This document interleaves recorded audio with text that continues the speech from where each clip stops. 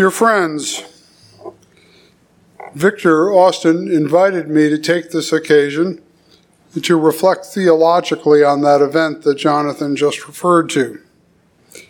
Like a bolt out of the blue, the neurologist said to me, stricken, as I lay in the intensive care unit at Union Memorial Hospital here in Baltimore.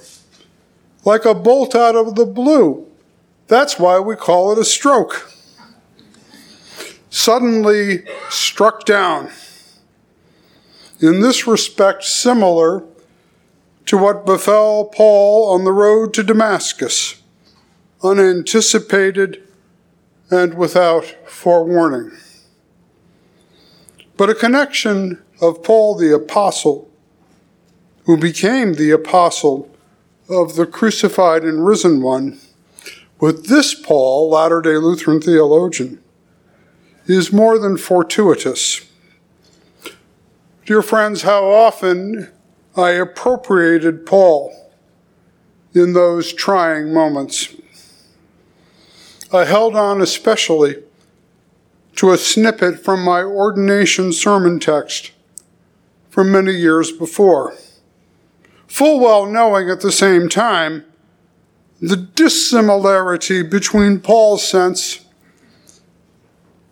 as one persecuted from without and my own appropriation of it as one injured from within, struck down but not destroyed. Having said goodbyes to attendees and a group of students from Roanoke College, as such as I have with me here tonight, we were descending that stairwell from the fourth floor up there, from the conference place, on our way to the board meeting of the Center for Catholic and Evangelical Theology. Construction was going on outside 2 years ago with a huge concrete pumping machine at work. I turned back to behold the technological marvel through those glass walls and collapsed on the staircase. Dazed, I was helped to my feet. I thought I'd missed my step, fallen, and struck my jaw on the handrail. I stammered that I thought I had a concussion. Unbelievably, in hindsight, I walked with assistance all the way down the staircase until those around me forced me to sit down. Through the fog, I perceived all of them concerned at my appearance, and I distinctly recall Carl Broughton giving the order to call the ambulance. As the ambulance sped me to the stroke unit at Union Memorial, the medic attending me said, "I hate to tell you this, buddy, but I think you're having a stroke." Cognitive dissonance, another resemblance to what Saul knocked off his high horse on the road to Damascus experienced.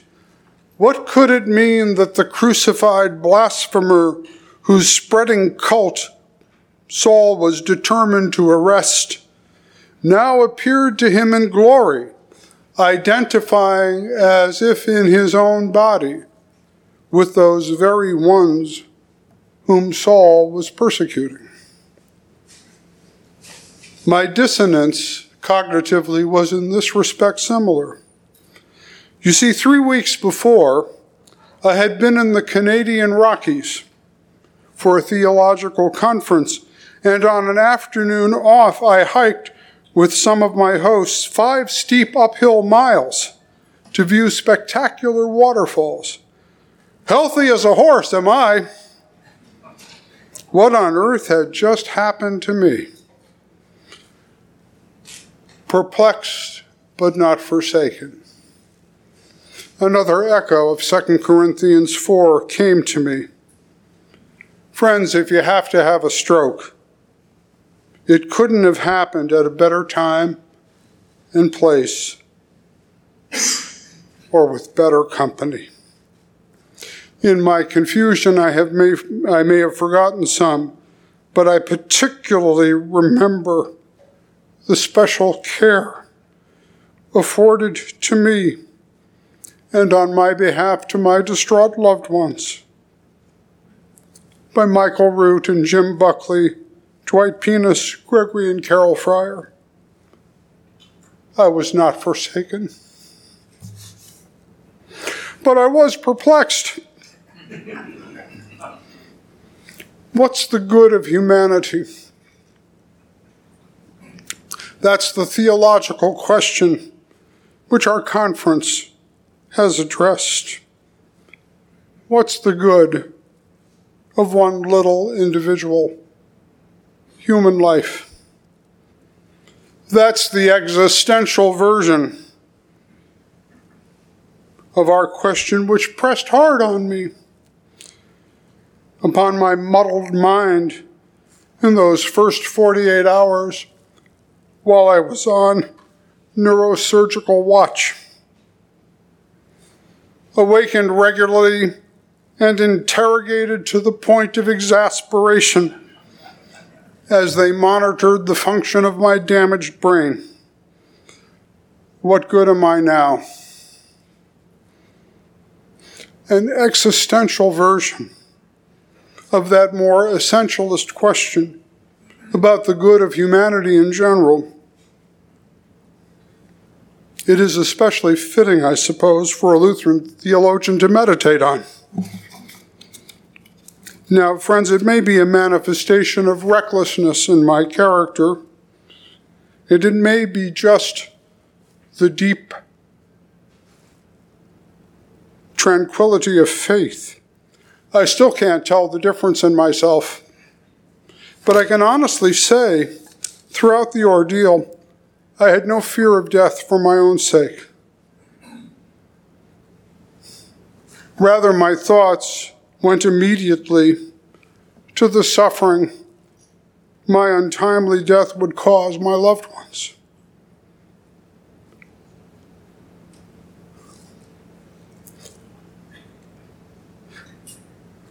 And especially my son Will. Now, if I am in some respects still a Lutheran existentialist, it is coupled with the communitarian ontology of the beloved community, as the latter is both represented but also regularly betrayed by the, if I may, damning with faint praise, Rutul Leonard Brezhnev's notorious defense of Soviet communism, betrayed by the real existing church. In any case, already in the ambulance, the prayer that flitted through my bewildered mind heavenward was that the Lord would spare my little life at this juncture.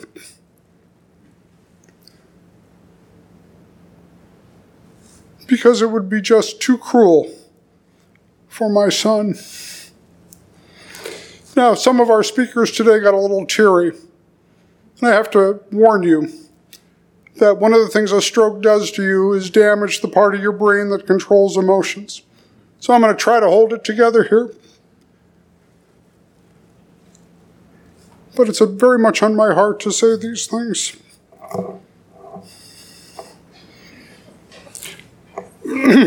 Raised in a loving and adventurous family, maturing with strapping good looks,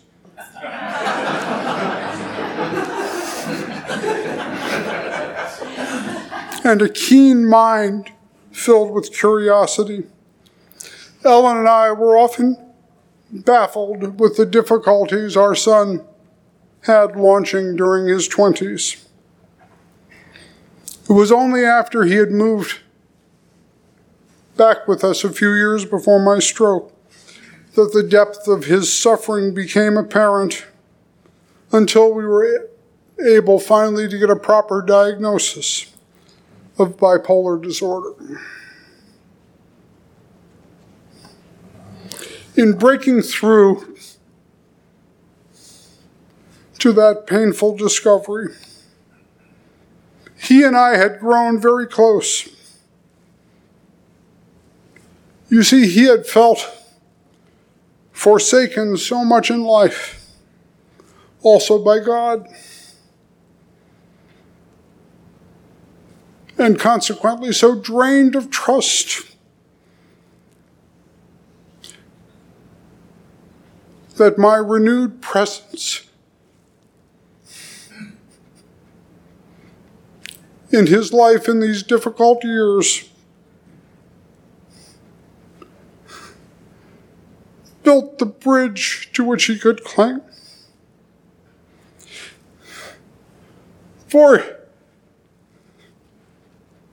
For his sake I could not now die.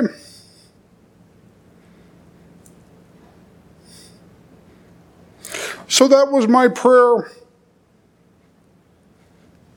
as I, to use a colorful phrase of Martin Luther, lying in the ambulance, earnestly rubbed God's ears in his promises.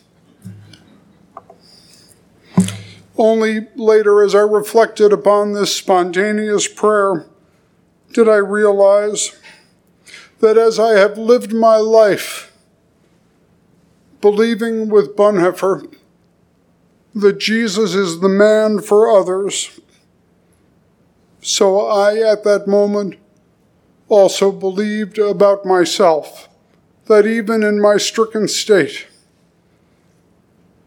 debilitated, not knowing the future, I was still good for another. I spent a week at Union Memorial Hospital, which was also for me a study in contrasts between the excellent medical care that I received as a well-insured person and the striking class and racial and gender divisions, visible both within the ranks of those who served me and in those treated alongside of me. This provokes the question, is the good of my individual life little more than my privileged capacity to pay for it? Why shouldn't this excellent care be available to any and all? A previous church generation called Jesus our great physician. Healer of soul and body. And our present generation has learned with some success that ministry in Jesus' name cannot truthfully lay claim to the soul while leaving the body to the devil, a theme that almost all of our lecturers have reinforced today and last night. The ministry of the reign of God, which Jesus inaugurates when he comes into Galilee, and please note the present tense with which I express this.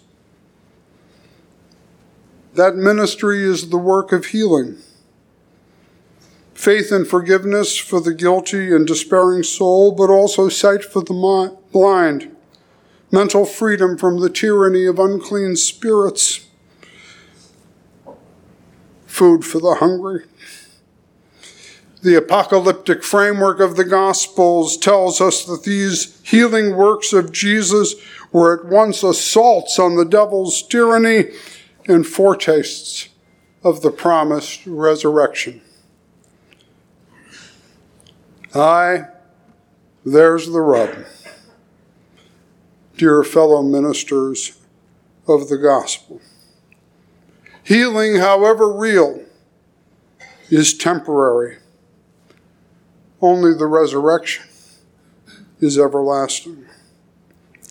Pastors and priests and deacons and lay people who engage ministries of healing within their communities of faith wrestle with this evanescence of healing, if I may put it this way, what scholars call the eschatological reservation. Healed, finished, done with, mission accomplished, time to move on. Wouldn't that be great? But faithful and persevering ministers of the gospel know better. As we are to be satisfied with daily bread, so we also must be satisfied with daily healing. The minister of the gospel is the one who keeps on keeping on, daily pulling body and soul from the pits into which they have fallen, knowing full well that tomorrow they may fall again into those pits. Here, successes are temporary because they are and can only be real as foretastes of something yet to come. Thus, the pastoral faith with which ministers healing care is often on trial, precisely because the kingdom comes. Until the kingdom comes in power and glory, we are deprived of final resolutions. So, Pauline perplexity at being struck down but not destroyed remains the insignia of the church militant. For the Christian, this life is becoming, not being, labor, not rest, healing, not wholeness. It is not by accident that in the great 8th chapter of Romans, Paul insists that with all creation, we need yet await in eager longing the redemption of our bodies. But friends, there's also a gift of clarity in the midst of that perplexity, if only we can faithfully abide in it. What humanity has in common is not a state of consciousness, but the state of bodiliness. It is that state of bodiliness which is foundational, in that it connects human beings to one another and to the good earth, and only so, also to God, our Heavenly Father, common Creator, Redeemer, and Fulfiller of bodily reality. The ontology of beloved community is thus existentially to be discovered in the bodily reality of creation. This is a discovery, however, because the bodily reality of creation is distorted and obscured from sight by our uniquely human apostasy, which is the bone-deep despair of unbelief. Freed from sorrow, freed from sin, creation's hope for the final victory of beloved community emerges in the midst of our brokenness for fresh perception and participation as the earthly body of the risen Lord, as that comes on the scene and appears even here in the midst of our brokenness. Here's the rub. Just so profoundly engaged, however, the body of Christ, too, in its engagement becomes wounded. Riven by sinful divisions, broken into rival factions. As the risen Lord Jesus identified himself to Paul on the road to Damascus with those whom Paul was persecuting, so Paul eventually realized that body is no mere metaphor. the risen Lord really has an earthly body composed of his called people, the ecclesia, such as we are here. And precisely as such a real body on the earth, it can be wounded from without, but also injured from within. The ministry of healing thus comes to define not only the ministry of the church to the hurting world, but it also applies indeed urgently to the wounded church. A fractured body of Christ cannot heal the world as it ought. It is itself in need of healing. So, friends, I've seen in this time of trial in my own little life a kind of microcosm of the state of the church today. Struck down, but not destroyed. Perplexed, but not forsaken. Whether we say in the idiom of Thomas Aquinas that doing follows from being, or in the idiom of Martin Luther that the work follows from the person, in either case, we are pointed thereby to the maimed body of Christ, which we believers have in common, in need of healing from within. That ministry of healing has been the mission of the Center for Catholic and Evangelical Theology, just as in our own local ministries and communities of faith. We are about the healing of hurting bodies and sorrowing souls. Just so concretely and existentially, we become good for others. Thank you.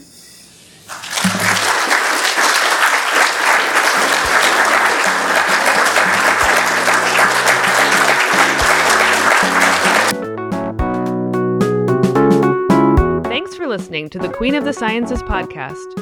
For show notes and more, visit our website, queenofthesciences.com. To find out more about what we do, visit sarahhinlickywilson.com and paulhinlicky.com. Finally, please leave us a review on iTunes and tell a friend about the show.